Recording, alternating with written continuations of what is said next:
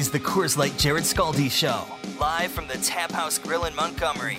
Now, alongside the head coach of the Cyclones, Jarrod Skalde, here's your host, Nick Brunker. All right, we're in on a Monday night live at the Tap House Grill here in Kenwood. Glad you're with us on the Coors Light Jarrod Skalde Show on the Cyclones Radio Network. We'll be joined tonight not only by the head coach of the Cyclones, but Brian Foster and Dan Eves, an action-packed show, to say the least, as we move from now until 8 o'clock. Another Monday night as we recap the week that was for the Cyclones and look ahead to 3 more games this week, 2 of which will be away. More about that in just a little bit. Plus news on an upcoming party bus to get to before the hour is up and how you can score some tickets for that. But first, welcome in the head coach of the Cyclones, Jarrod Skalde, as he will have a chance to now perhaps analyze the last week of games. 3 games over 4 days. I guess give us your analysis of the trio as a whole. It was obviously a disappointing week. I think we started off the way we wanted to, getting a win on Tuesday morning. I thought the guys played very well, and in that win, I thought it was a fast-paced game, and it was right down to the end, and good way to start off the week. And then, of course, Thursday, Friday was very disappointing. I think from start to finish, I mean, it was tough. You play Evansville, and a team you just can't take lightly. You can't take anybody lightly. The reason you play the games is, to find out who's going to win. And, they have every right to come in here and play hard and give themselves an opportunity. I think that's what they did. I thought that game played right into their favor. We took unnecessary penalties that allowed them to get on their power play. I thought we played to their pace, and we got into a game we didn't want to get into with them. So, unfortunately, we still had an opportunity. It's tough to take a penalty with two and a half minutes to go, and them scoring on the power play with a minute to go. But it was disappointing. I think it's a game that we like to establish ourselves against Evansville. We played them 13 times. That was the first meeting, and we're going to see them a lot. So it would have been really nice to get that win. I think carried over into Friday's game. Reading's is probably the hottest team in the league. And again, I don't think we brought our best, and unfortunately fell short again. But at the end, we still had an opportunity. So it was. It was disappointing in that regard that we had a couple games ahead of us there that I thought could have made for a great week for us. You look at the roster notes over the weekend, and obviously this is the time of year where sometimes they, at least in years past, have been very plentiful. You have one day, you have a move, you have a completely different move that maybe negates the other one the day later. This week and the last couple of weeks really have been quiet up until this point. Now, over the weekend, you have a few moves. Josh Shalla and Cam Reed go up to the American League just a couple of days after Cam Reed made his first stop in Peoria. I guess we'll start with Reed and then talk about Shalla. How did the Reed to Milwaukee go? Because I remember at the beginning of the year, he was theoretically going to be a part of that Milwaukee-Nashville organization in some capacity. What has changed since then? Well, what happened is Cam Reed's a draft pick of the Nashville Predators, someone that they brought to training camp in Milwaukee. He would have gone to their NHL camp.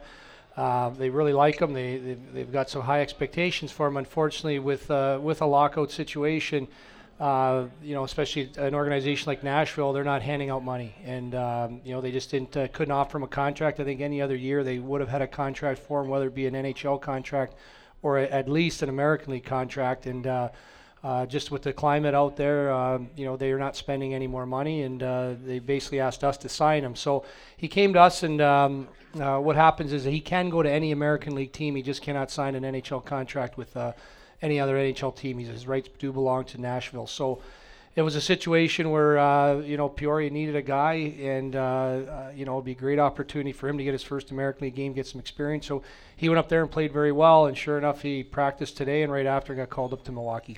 And now Josh Shalla, of course, going to join him there. That move came just 24 hours ago, not even. I'm not sure if it was connected to the now-announced Gabriel Bork suspension, but whether or not they are related, certainly a guy for Josh Shalla that earned this call-up over the last week. He's an ECHL Player of the Week nominee. We'll see in the next 24 hours or so if he ends up earning that award. And quite honestly, I think without Ryala out in Stockton posting, I think it was 8 points over 3 games, he probably would have won it. And we're still not sure if he will, but he has been a guy, and we talked about it on the pregame show all week last week. All 3 games we mentioned his name, about how he's progressed over the last 2.5 to 3 weeks, and now he gets that earned job. What does it mean for him to get a call up this early? Well, just the way it's worked out for him, coming down and not playing, being a healthy scratch, and then coming in the lineup and finding success. I mean, he's really picked it up. His compete level, his battle level is really upped, and he started getting rewarded. I mean, he had a great week and scored some big goals for us, and So it's nice to see, when a guy, doesn't get to play, gets challenged, responds, and then gets called up. I think it's a great message for him and great message for all the other guys too. So, but like you said, Nick, it's well deserved. I thought he played very well in all areas and scored some big goals for us last week. I was just going to say, you mentioned the motivation factor, and that leads right into my next question. If you see a guy like that, who you play with, play around, and there's always that competition, that healthy fire that I think resides in every single player. Does that end up putting pressure on every single other player? Maybe not so much I don't want to lose my job to somebody like that, but rather if he can do it, I know I can too. I think so, absolutely. I think, it's every situation is different within organizations and stuff like that, but I think the way it played out for Josh and like I said, from not playing to getting in the lineup, contributing, playing well, getting called up, I think that's a great progression and a great week. So, I think, you look at guys that are under contract, whether it be, looking at some of the forwards, the guys that are doing well with Garrett Wilson with San Antonio and David Pecan, those guys see that. I'm sure at times it can be frustrating because, they've been doing very well also and not called up. So it's really two different situations, but at the end of the day, you just keep doing the right things, finding success, you'll get rewarded, and you'll get that call up. At least for now, the way the roster is shaping up, before you were having trouble putting guys in the lineup just because of the sheer magnitude of the roster. You had not enough spaces for all the guys you have. Now it's going to have a chance. You guys are going to have a chance to place some of those guys in. You don't have anybody on the injured reserve list, or the reserve list. You have 2 on the injured reserve, 21 day. But it is a time now where it's perhaps an opportunity for guys that didn't get a whole lot of ice time to step up and show that they can be out there every shift. Well, this will be the first time all year we have 10 forwards on our roster now, and we've been carrying 12 and 13, and so now the 10 we have are going to play. So that'll give Josh Burkholz more ice time. He's sort of been our 10th forward the last couple games. Thought he played very well last game, scored that goal, his first professional goal. That'll give him an opportunity. And then Andre Bouvet-Morissette, who played a few games early on in the year, was injured and has not been in our lineup for a while. So that's going to give him a great opportunity to get in, play lots of minutes, and get back into it, because obviously with 13 forwards here, it's tough to find a way to get him in the lineup, and when he is in, find a way to get him ice time. So I think for those two, it's in particular, this is a great opportunity for both those guys. A guy that is on the injured reserve list that has been for some time, in fact, the entire regular season, Anthony Luciani. I imagine that his time on the IR, at least in terms of having days to serve, has expired. He's been on there long enough now, so whenever he's ready, he could theoretically come off. What's his status now, and do you see him in the lineup anytime in the next few weeks yet? No, we're still waiting on a few things with him. He's got a few issues, even with his back, which was originally when he came down, which was an issue, and he's got a wrist issue now. So there's some things that they're going through to see what the next steps are, to be whether he needs surgery or to just let him heal, and we'll see what happens. But I would anticipate seeing Anthony Luciani in our lineup for quite some time. He's not even practicing with us right now, so I think he's more the social convener as he stands right now, but he's there every morning and just getting his treatment and hopefully getting better or getting surgery ready for when the time's right. A guy that has been recovering from injury is likely to be back this week. One of our guests tonight, Brian Foster, who is, despite the fact that he hasn't been in the net for the week or so, a little plus now, 3+ games, he's still ranked 6th in the ECHL in goals against average. That says a lot about the start he had. Oh, yeah. I mean, going 7-0, 0-2, start the year. I think you look at those games, all those one-goal games. I mean, there's some huge saves at the end of games to keep a lead, or in tie games that Fozzie just made some huge saves and made all the difference in the world. I think the guys played with a lot of confidence in him and confidence in themselves, and it makes a huge difference. I thought our team, when they know Fozzie's in net, they respond, and I thought. When you start the year off like that, I think a lot of the credit's got to go to the goaltending and Brian Foster. And certainly the way the penalty kill had been going through the last few weeks with him in net, it is not a disconnected statistic when you talk about the number of penalties you're able to kill off and the play of your goaltender. I think they go hand in hand, don't they? Oh, absolutely. It's a stat that you look at penalty killing guys, are some of the best in the league and stuff, and it's not most teams. It's not reinventing the wheel on how you kill penalties. I mean, you've got 4 guys against 5, and I think when you can rely on your goaltender make those saves, that makes all the difference in the world. Great to see Matthew Alban get back onto the scoring side of things. He's been so close so many times over the course of the year, and like a lot of players, sometimes it just takes a little bit to get that spark. And speaking of, he's getting pucks to get on net. Now he's getting them to go in. Does it take just that little bit of spark? Maybe it's a chance now for that goal to turn into 2 and 3 and 4 and get back to his averages that he always hits. I think so. He's frustrated. He wants to contribute. I mean, the good thing is, we're winning some hockey games, so it's not a case of you absolutely need them going. We're going to need Abby to find the back of the net for us to be successful. But at the same time, we were winning hockey games. But he wants to contribute. He wants to score goals. He wants to be involved in the offense. And it was good to see him get on the board there and get that off his back. 'Cause I know it's been quite some time since he scored. And hopefully, let's see. Maybe this is what he needed, get a goal like that, and things can start rolling in his way here down the stretch here. We talked about secondary scoring, and we won't go back into that whole avenue here. But Dan Eaves being with us tonight, I think it's a fair thing to point out that for a guy as you expect to be a leader on and off the ice, has really done a good job of getting into the mix with different players. You put him on different lines in different situations, and he's done a good job. And you said something to me over the last week. I don't remember which pregame show it was, but you said that when he's on the ice, the players, whoever you put him on the line with, are better because he's out there with them. Tell me about what he's meant to you. Well, I think exactly that is whatever line needs he's on, that line's better. Whether he's playing left wing or center, and he's playing with a left wing and a right wing, and that line's going to be better because he's on it. I think Eavesy's a pro. He's a detailed player. I mean, he does every little thing right. I mean, if you pay attention to the way he plays, there's nothing flashy about it. He's got some good speed. He's got a great shot, but it's his details. It's his defensive responsibility. It's the way he takes care of all the little things that pros have to do, and he's a great example for our young guys of how to play the game, how you get called up, and how you be successful is taking care of all those little details. So when I say he makes a line better, it doesn't matter. You can put him with a couple guys that are either learning those details, but Eavesy's going to solidify that line and make it better. So I think right away when it connected with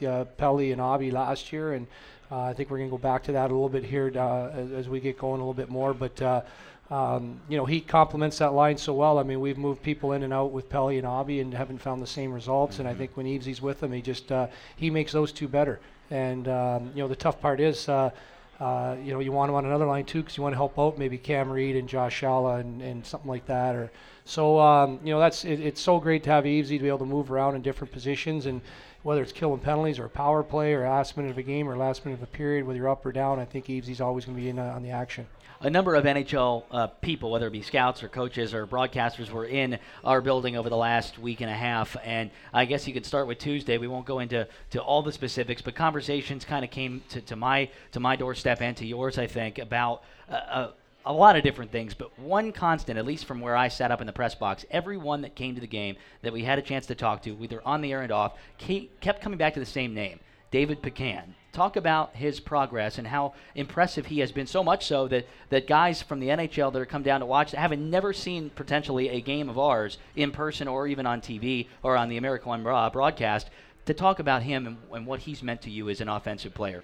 Well, it's amazing. You see a guy day in, day out, and you like what he does, and he's obviously finding success offensively, leading our team in scoring, and he's basically primarily been our third-line centerman and very limited power play, but still finding ways to contribute. But, again, I think, talking a lot about Eavesy, I think Pac-Man has a lot of those qualities also. I mean, he's very responsible. Still a young guy. He will make some mistakes, but he's such a big, strong kid. He's great on face-offs. He's detailed defensively, and he's got an offensive ability. But, it's amazing when you had so many people come and go to our games. Todd Richards from the Columbus Blue Jackets was at our game, along with his assistant coaches and some different people, some scouts and stuff. And it is true that one of the first names they bring up is David Pecan. That he stood out to them as a guy that they like the way he played, they like what he brings and everything like that. So it's a great compliment to Pac-Man that not only us, but we think of him here in our organization, and of course the Florida Panthers organization, but other people that come to the game, and like you said, Nick, have never been to maybe an ECHL game, never seen David Pecan play or any of our players, and or have high praise for a young guy like that. I imagine too, and we'll get back to that in a moment. And something else that Todd Richards had to say that I don't think you probably would even come out and say, because that's the type of guy, humble guy you are. We'll discuss that in a minute. But for a second, let's go back to the process with NHL scouts and coaches, and sometimes even just the broadcasters that have made their way. They have a chance to see it live. It makes so much of a difference than looking at a guy on paper, talking to coaches. As much as that helps at times, to be able to see them live, that's got to put a level of pressure, but also, I would say confidence in the fact that a guy like Pecan knows that somebody's in the building. Do you ever talk to them that, hey, so-and-so's in the building tonight, or so-and-so's in the building tonight, you got to be on? Sometimes I think if some guys it does benefit. I mean, if I know Nashville Predators are going to be in town, I'll definitely let some guys know, or sometimes they tell me they don't want it. They don't want their players to know. Mm-hmm. They'll show up after, or same thing with Florida. So it depends on the situation. It depends on where we're at, where the player's at. Maybe it'd be good for the player to know that the organization is here to watch them and give that extra motivation, or sometimes go the other way. So it's always a different situational thing. And then of course with a lot of scouts not being able to watch NHL games and kind of. We've seen scouts from different organizations stop by and stuff. So it's been great. I think it's great for our guys to be noticed. It's great for our league, and it's great for our organization because, when people come to our games, they see the whole package of, the Cincinnati Cyclones. I think it's a great opportunity for our organization. One of the things that you talked to me about on Wednesday, was just the overall experience for the head coach of the Columbus Blue Jackets, Todd Richards, who you have a pretty good relationship over the years. You played with him in Orlando, and so you had a chance to host him, if you will. He went up into the press box, watched the game, and I know had a lot of very complimentary things to say about the way things are run, at least in terms of systems. I know that working as hard as you do in the off season, spending hours upon hours upon hours putting together, not only filming clips to show your guys, but also the charts and the sheets that you hand out, little sayings that you kind of maybe point to certain things in people's games that you need to focus on. I think the big thing what Todd Richards said after the game and beyond, even Wednesday too, how impressed he was with the systems that you guys are running. What does that mean to you as a coach trying to aspire to the National Hockey League? To have somebody like that who you've been so close to say such complimentary things? Well, it's great. Todd's very intelligent. He's been with some really great coaches in the Pittsburgh organization, and then even Nashville's organization, and then going to San Jose under Todd McLellan and different spots. So it's nice. I think it's something that we've worked on all summer, some different things, and we have a lot of guys in here, and it's still early in the year, but I think there's a lot of good things that are happening, and it's great when a guy like that can come down and notice and really be impressed with, how we're doing things, how we're playing, and then seeing some of our guys and being very impressed with our players and the pace of the game. I think it was he had the opportunity to go to Orlando the week before they raised the banner in Orlando for the 2001 Turner Cup Championship, and he was invited down and watched the game, and he thought that was the level, and came to our game and was very, very impressed. He thought it was night and day, the pace and the way the game was played on that Tuesday morning compared to what he saw in Orlando. So, it was great to hear some of these things. It was obviously he's just giving me his thoughts on what he saw that morning and a lot of the good things.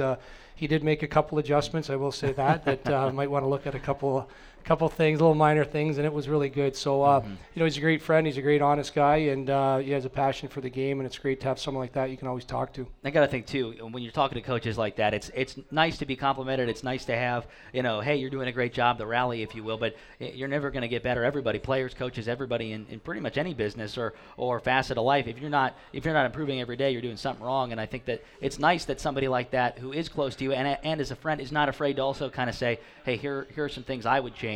Because, obviously he sees hockey at its highest level, and that's something that you can take home. No, absolutely. Like I said, just anytime you get around an NHL coach and have conversations, and, training camps are such a great time for myself, and unfortunately for Matt McDonald this year, didn't get to go, but, to spend 10 days in Barry Trotz's office or Kevin Dineen is, you're going to learn something, and it's great to have conversations with these guys about different things, some of the most minute details of the game that they make you think about, and it's really good. So, and a chance for, Matt to meet Todd Richards, and, the obviously two defensemen, they talked a little bit too after the game about some things, and So it's great, and obviously we hope the lockout ends, but if not, we'd love to have him back in here. Well, there's no good time to lose a game or two. Did the last 2 games offer up a learning lesson, and a good learning lesson at that, for your guys in the room in terms of what it takes to be successful night in and night out? I think so. I think when you start a year like 7-0-2, I mean, and we won some crazy games. I mean, we caught some bounces, we caught some big saves from Fozzie. We've we found ways. Mike Embach scoring from behind the net in Kalamazoo. Late minute games. Josh Shala. Like, there's just been so many things go our way, which you work for, you earn, but that can be taken away just as quickly. So I think. I guess, it's something we'll find out Wednesday if those were good lessons Thursday, Friday. So, I felt those games, we could be better. I think there's a few other factors involved, but I think definitely, we got to be better. We got to be prepared, and you got to respect what you've done, respect what it takes to win, not only through hard work, but you've got to catch some breaks, and you've got to earn those breaks. So, hopefully that was something good for us to see, that we got to come up with our best in order to get these 2 points, no matter who we're playing in this league. Segueing away from hockey before we let you take a break, and we'll be with Dan Eaves and Brian Foster here just around the corner. This is obviously Thanksgiving week, as the Cyclones are going to play the day before Thanksgiving night at the largest bar night of the year, Dollar Beers at US Bank Arena, of course. And then on Friday, you'll hit the road to face Toledo, followed by a Saturday affair against Wheeling, all coming up in the course of the next 5 days. Thanksgiving traditions are for you, I would imagine, are kind of hectic at times because of just the uncertainty of your schedule year after year. But I know that you're in a household that has a lot of good cooking. I know that you're a fan of good food and good wine, perhaps at times. Tell me a little bit about what your Thanksgiving traditions have been, if there are any. My wife always cooks. I mean, we've been invited to different places, but she always wants to cook. It's like her prep for Christmas. So she's going to cook for the whole team on Thursday, and we'll have everybody over and have a good bite to eat and stuff like that before we get into the weekend. But no, we love Thanksgiving. We're just debating whether we're going to practice on Thanksgiving in the morning. That's something I think these guys will decide on Wednesday whether we practice Thursday or not. We'll find out together. Hopefully they don't, for their sake and for the Cyclones. We'll take a break, come back with the coach in just a bit. Coming up next, we'll be visited by Cyclones assistant captain Dan Eaves. That is on the other side of this timeout. This is the Cyclones Radio Network. You're listening to CyclonesHockey.com. CyclonesHockey.com. We are back live at the Tap House Grill on this Monday night.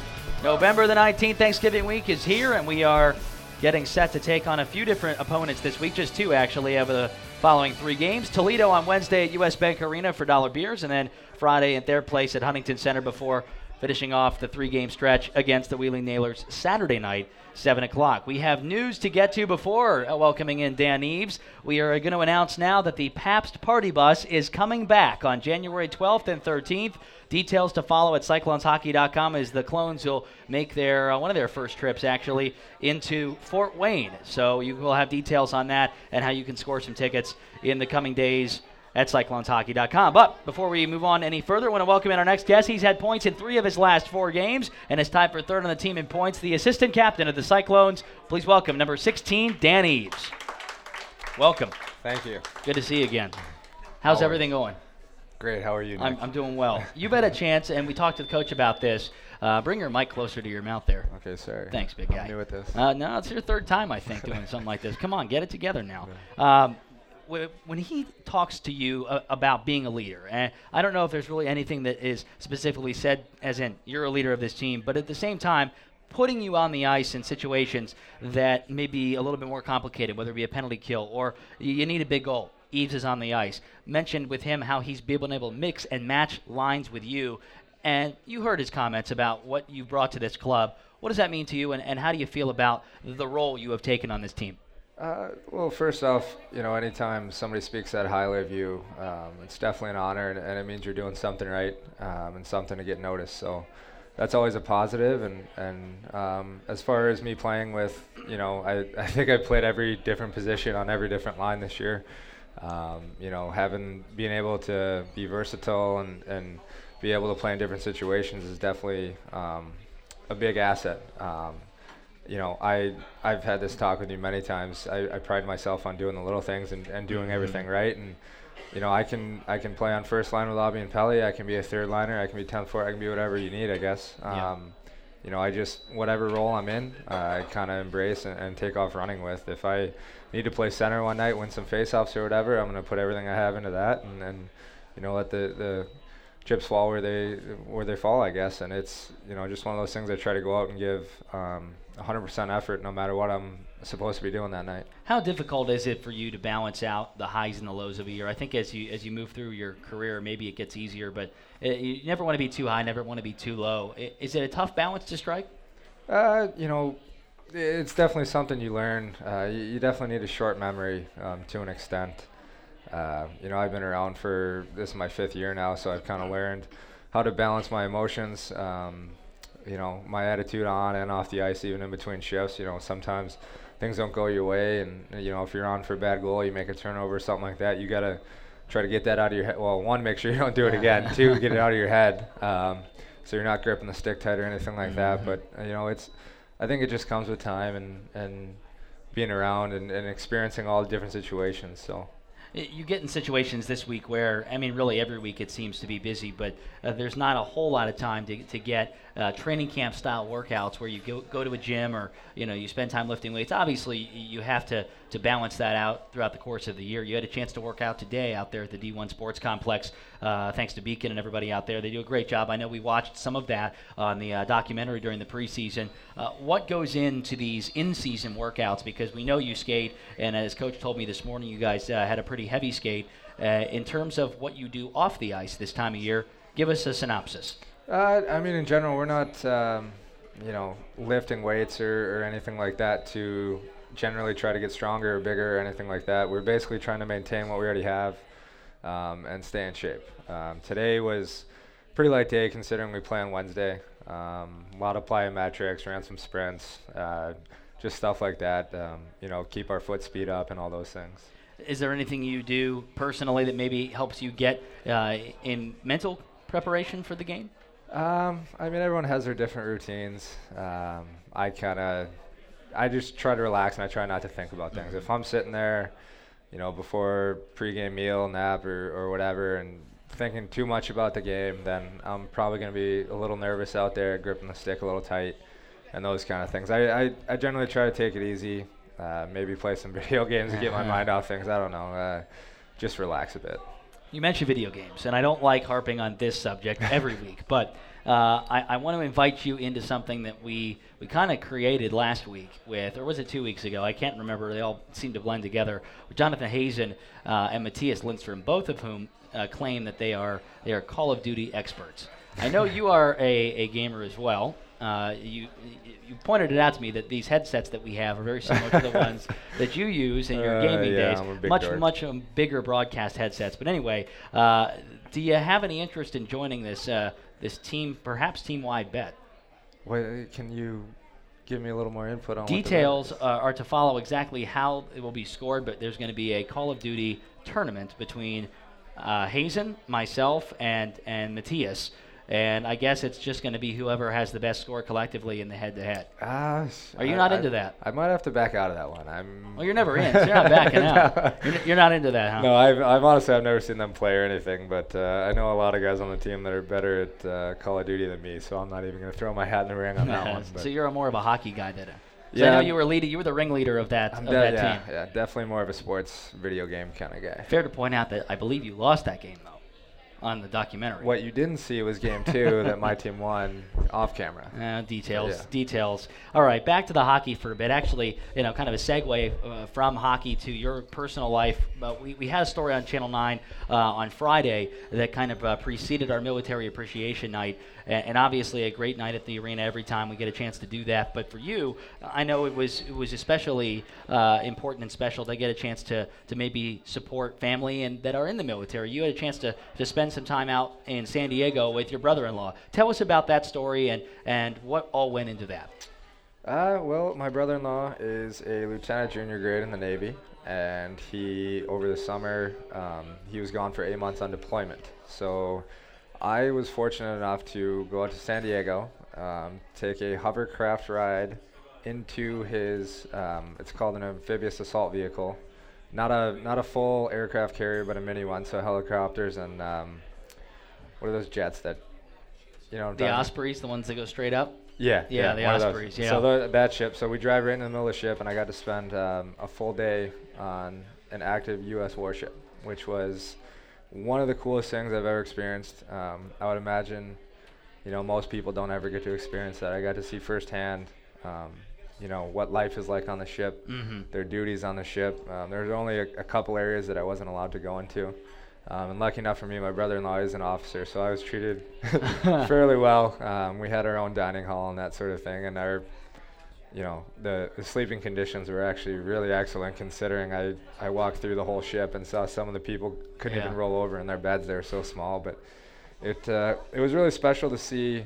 The homecoming's obviously really big there, and to get to see my brother-in-law before anyone else did, I thought that was awesome. And then especially to see him reunite with my sister and their infant daughter, my niece, obviously, was just something special. I'll never forget it. I mean, I documented probably every second of it on my iPhone and camera. And, it's one of those things I'll never forget, and probably a once-in-a-lifetime opportunity. And it was just, coming into the weekend, being able to wear that jersey. Last year, I was hurt when we had military night, so I didn't get to wear the jersey.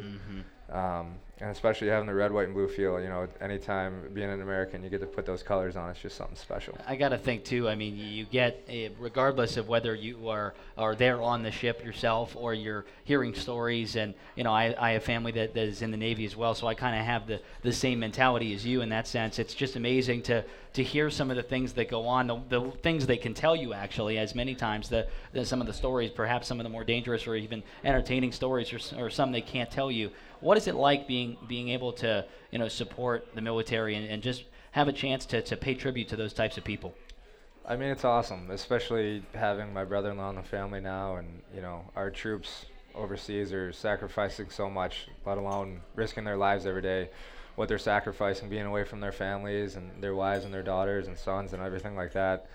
Anytime you can represent your country, I think it's a huge honor. And just having the Stars and Stripes on our jersey the other night, it just felt awesome. I wish we would have had a better outcome to the game, but all in all, it was a really good cause. And you mentioned the homecoming, things like that. Obviously, anybody that's in the armed services of any kind knows very well that sometimes the major holidays that we sometimes take for granted are ones that they don't get to spend with their families. You're kind of in a similar boat in the sense that you're an athlete. And a lot of times in hockey circles, even in college, you don't get a chance to actually have that traditional Thanksgiving. What are your traditions over the years since you've been playing, on a regular basis competitively this time of year?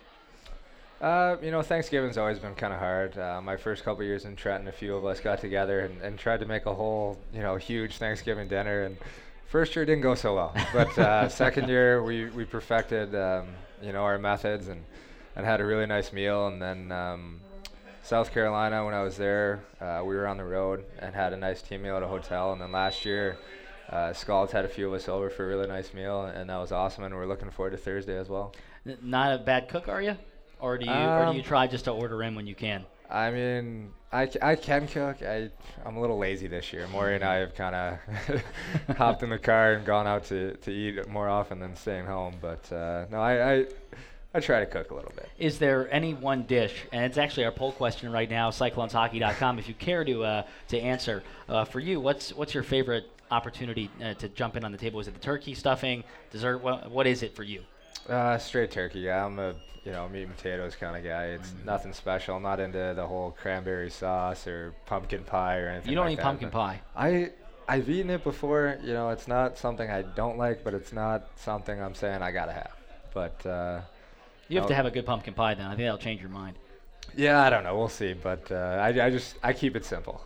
That's nothing bad. That's not a bad thing at all. Appreciate you being with us. I know you've been very busy over the course of the young season, and we'll hopefully catch up again, at least whether on the Cyclones Radio Network during a game or back here at the Coaches Show. Thanks a lot. Sure. Thanks for having me. That's Cyclones assistant captain Dan Eves. We'll come back with the Cyclones goaltender. Brian Foster is coming up next on the Cyclones Radio Network. CyclonesHockey.com. This is the Cyclones Radio Network. Back again for another segment here at the Tap House Grill in Kenwood on the Coors Light Jarrod Skalde Show. We'll be back again next Monday night. So after you gorge yourself potentially on Thanksgiving meal, be with us on Monday at 7 when we will hopefully be talking about 3 Cyclones wins and looking ahead to another busy week and the kickoff to December. Please welcome my next guest now as we move on with the man who has been in net for every Cyclones win this season. And as I mentioned earlier with the head coach of the Cyclones, Jarrod Skalde, he is the 6th best goaltender in the ECHL in terms of goals against average. This all despite the fact he did not play last week. Please give it up for number 35, goaltender Brian Foster. Hi, Brian. Hi, how's it going? I'm well. Thanks for being with us. Taking a few minutes, I guess. Take me back to Saturday night in Greenville, or 2 Saturdays ago in Greenville. Exactly what happened and when did you know it was kind of going to be too much to bear at that stage with the groin? Well, it was something that happened. It happened at the end of the game on Friday, actually. I just tweaked it a little bit. It wasn't nothing major or anything. It felt fine the next morning, and I went back in Saturday night, played the first shot of the game. I actually tweaked it a little again, and it wasn't feeling great during the game, so we just figured it wasn't something worth really pushing through, and kind of wanted to rest it instead of just going out there fighting through it and seeing what happened. But right. Well, for groin injuries, too, I mean, it's got to be a frustrating scenario because that's something you use every single time you're on the ice. You're making saves, you're moving, and obviously when you move laterally, it can be extremely painful, I'd imagine, depending on how badly it's tweaked. Is it as frustrating for you day to day, not really knowing kind of where it's at? I mean, how do you mentally take care of that? Well, yeah, it is really frustrating. Obviously, I wanted to keep playing, and we were I was feeling really good, so you want to keep that going, but obviously, the groin is tough for a goalie to hurt. I use that a lot, and walking around like every day, it's not something you don't even feel. So, yeah. Like I would feel good, and then when I have to go on the ice, you use that muscle a lot. So it's something that you kind of have to just take your time, a lot of rest, stretching, and getting in to see our trainer Bob, and it's been helping me out. So I know you have a pretty extensive stretching routine actually when we're walking by before the game to do the interview with the head coach and just talking about what's going on. You're in either a alternate room or a side room kind of doing your stretching routines. Tell us about how you go through that routine and what goes into your pregame rituals in terms of getting your body ready to play. Yeah, well, stretching is something I do every day. Obviously, being a goalie, you need to have those that part of your game to try to not get hurt. Obviously, it happened, but yeah, every day I do it before games. I do a lot of stretching, probably 30 minutes of stretching, and yeah, that's how I get ready. You gotta feel good. If you don't feel loose going in there, you're not gonna be comfortable with yourself. So I just make sure I'm feeling good every day and keeping up with that. You've been a busy goalie so far, obviously played in all the games leading up to the injury. From your perspective, we talked about speed of the game now that the American League players have filtered down from the NHL lockout. From between the pipes, does the game feel faster to you than in years past, or is that not something you really pay much attention to as you look at the puck instead? It's not something you notice too much. I don't think between the leagues it's too much of a difference with speed. Everyone's good, and obviously there's better players in this league now. But I mean, you notice it a little bit. When I'm in the game, you don't really notice it as it's going on. You're really in the zone, so everything actually slows down for you. You kind of see the play better, and you can kind of know what's going on. So I mean, in my mind, it actually slows down. Second half of last year, you made your debut in the National Hockey League, and I got to think that for anybody who's in a Cyclones jersey as a fan or somebody who's even in the locker room had to be just thrilled for you to get in and watch your career get to that point, although, in a backup situation, not necessarily expecting to go in. Take me back to that moment when, A, you got the call that you were going to go up to the NHL, and then, B, after that, explain what it was like when you were on the bench and got summoned to play. Yeah, well, I found out New Year's Day, actually. Skalls called me and let me know. At first, I didn't know what to think. I didn't even know if it was really happening until I actually got my itinerary. So, yeah, that was just incredible. I got up there. The first game I actually got there, my flight was delayed. None of my stuff made it with me. I didn't have any of my equipment. It came in 5 minutes before warm-up, so I was rushing out there. But, yeah, it was an unbelievable experience. Just being a part of that I'm so grateful for that, and to actually get in the game It was in Tampa when Clemson got pulled into the second. I went in, and I've never been happier. Was that a moment that there was any? I mean, obviously butterflies no matter what you're playing in, or in an NHL building, let alone just being able to be in the locker room is one excitement, and then you get a chance to actually get in. Did it take you by surprise? Was it just kind of like, oh, here we go, or were there any butterflies leading up to it, kind of expecting potentially that you could go in at any point? I wouldn't say in that game there's too much butterflies. When I first got up there, you don't know what to expect. You don't know how the guys are going to be, and especially with my stuff not getting there's little butterflies. But, the guys were great. They made me feel really comfortable. The coaches and everything there were awesome. So, I mean, the game I got into was a few games after I got up there, so I was feeling a little more comfortable at the time. And when I got in there, you kind of, when he first tells you you're going in, you're like, oh, wow. Yeah. And then as soon as you step on the ice, everything goes away, and you just stick to playing hockey. Well, we really appreciate you spending a few minutes with us, and we're happy that you're going to be back between the pipes on Wednesday night. Good luck, and stay healthy, all right? All right, thank you. That's Cyclones goaltender Brian Foster. We'll come back with one more segment as head coach Jarrod Skalde joins us after this on the Cyclones Radio Network. You're listening to the Cyclones Radio Network. You're listening to the Cyclones Radio Network. All right, final segment tonight on this Monday, November the 19th. Cincinnati kicking off a 3-game week beginning Wednesday night with Dollar Beers, Cincinnati's largest pre-party for the largest beer night of the year, too. It's going to be a hopping night downtown Cincinnati. Hope you start your fun with us, 7:30 against the Toledo Walleye. More about that now with the Cyclones head coach Jarrod Skalde for just another couple of minutes. This week is going to have a chance for you guys to see two different teams that you have seen already. Of course, Toledo twice and Wheeling once. In round number 2 against the Walleye, what have you learned from the first meeting that's going to help you in the second and the third? Well, I think that we met them early on up in their building, and I thought we stuck to our game plan pretty well. They've got a good team. They've got some speed up front. They've got some size on defense. I think the key to our success on Wednesday is going to be getting pucks deep, getting it on their defense. I mean, they're big, strong guys. You got to fight to get to the front of the net, but I think if you make them turn, make them work in the defensive zone, we'll create more scoring opportunities for ourselves. So a lot of shots to the net, but the key is our forwards have got to get to those areas because of the size of their defense. It's going to be a tough night in that area, but we got to find a way. And of course, just containing some of the speed they have. They do have some talented forwards up front that we're definitely going to have to contain that speed. Yeah, Willie Coates, Andre Nestershil, the two leading scorers for that team, and they have some good goaltending as well. Ken Simpson has kind of shouldered the load for them of late, and now knowing kind of what you know about him, really it doesn't change a whole lot in terms of how you plan on beating him, doesn't it? No, I mean, the good thing that I'm happy about is the different guys stepping up and scoring. We talked about Abby getting one, but like Josh Shalla stepping up, Cam Reed scoring an OT winner for us, and right. Then some different guys. So again, it's something that we're going to work on in practice tomorrow. Our driving wide, getting pucks to the net, getting people to the net. And when you get there, expect that rebound and a heavy stick in front of the net. Same thing on Friday, I would imagine, too. Getting a quick start has been so important for this club over the many weeks of this season here, with this being week number 7. And in their building, it seems like when you can get them off their game early, they are very easy to beat, as opposed to the opposite is the case when they get the puck in the net first. No, absolutely. I mean, Toledo's, like I said before, it's always crazy games up there. There's either way. I mean, we've been up there with leads and somehow end up walking out of there with a point, and other nights that we found ways to get the win, and it always seems to be a crazy games in there, and we expect the same thing with Wheeling. You just never know where they're at with their depth with call-ups and guys. I know they only had 8 forwards in a game the other day, and so we don't know where they're going to be at. But again, like Evansville on Thursday, not to take anything away from that club, we've got to be better against a team below us in the standings like that. If a team's hurting, and whether it's with depth and stuff, that's when you got to jump all over them. And you mentioned that point about getting guys into the mix now. You're going to have basically your roster as it stands right now in the lineup with your 10 forwards and moving forward on the defensive side too. Fawzi back in, of course, as well.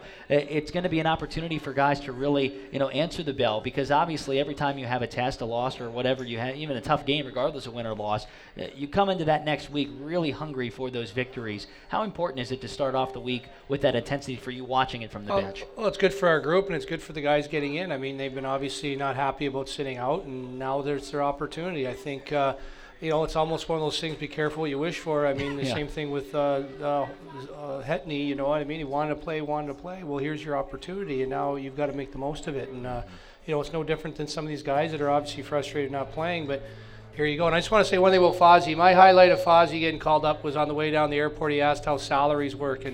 And I said, well, what do you make up? And he told me, and I could see him playing with his phone. I said, go ahead, do the math. They said, divide it by 180, whatever your salary is, and that's what you get a day.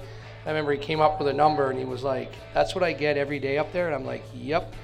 I never seen a guy with a smile on his face. So it was a fun week to watch from Cincinnati. Congratulations to him on that. Thanks for being with us again. Good luck this week. Thanks for coming, guys. That's Take care. Cyclones head coach Jarrod Skalde. I'm Nick Brunker for Dan Eves and Brian Foster. Thank you for being with us, and we will hopefully see you Wednesday night, U.S. Bank Arena, as the Clones take on Toledo. Good night, everybody.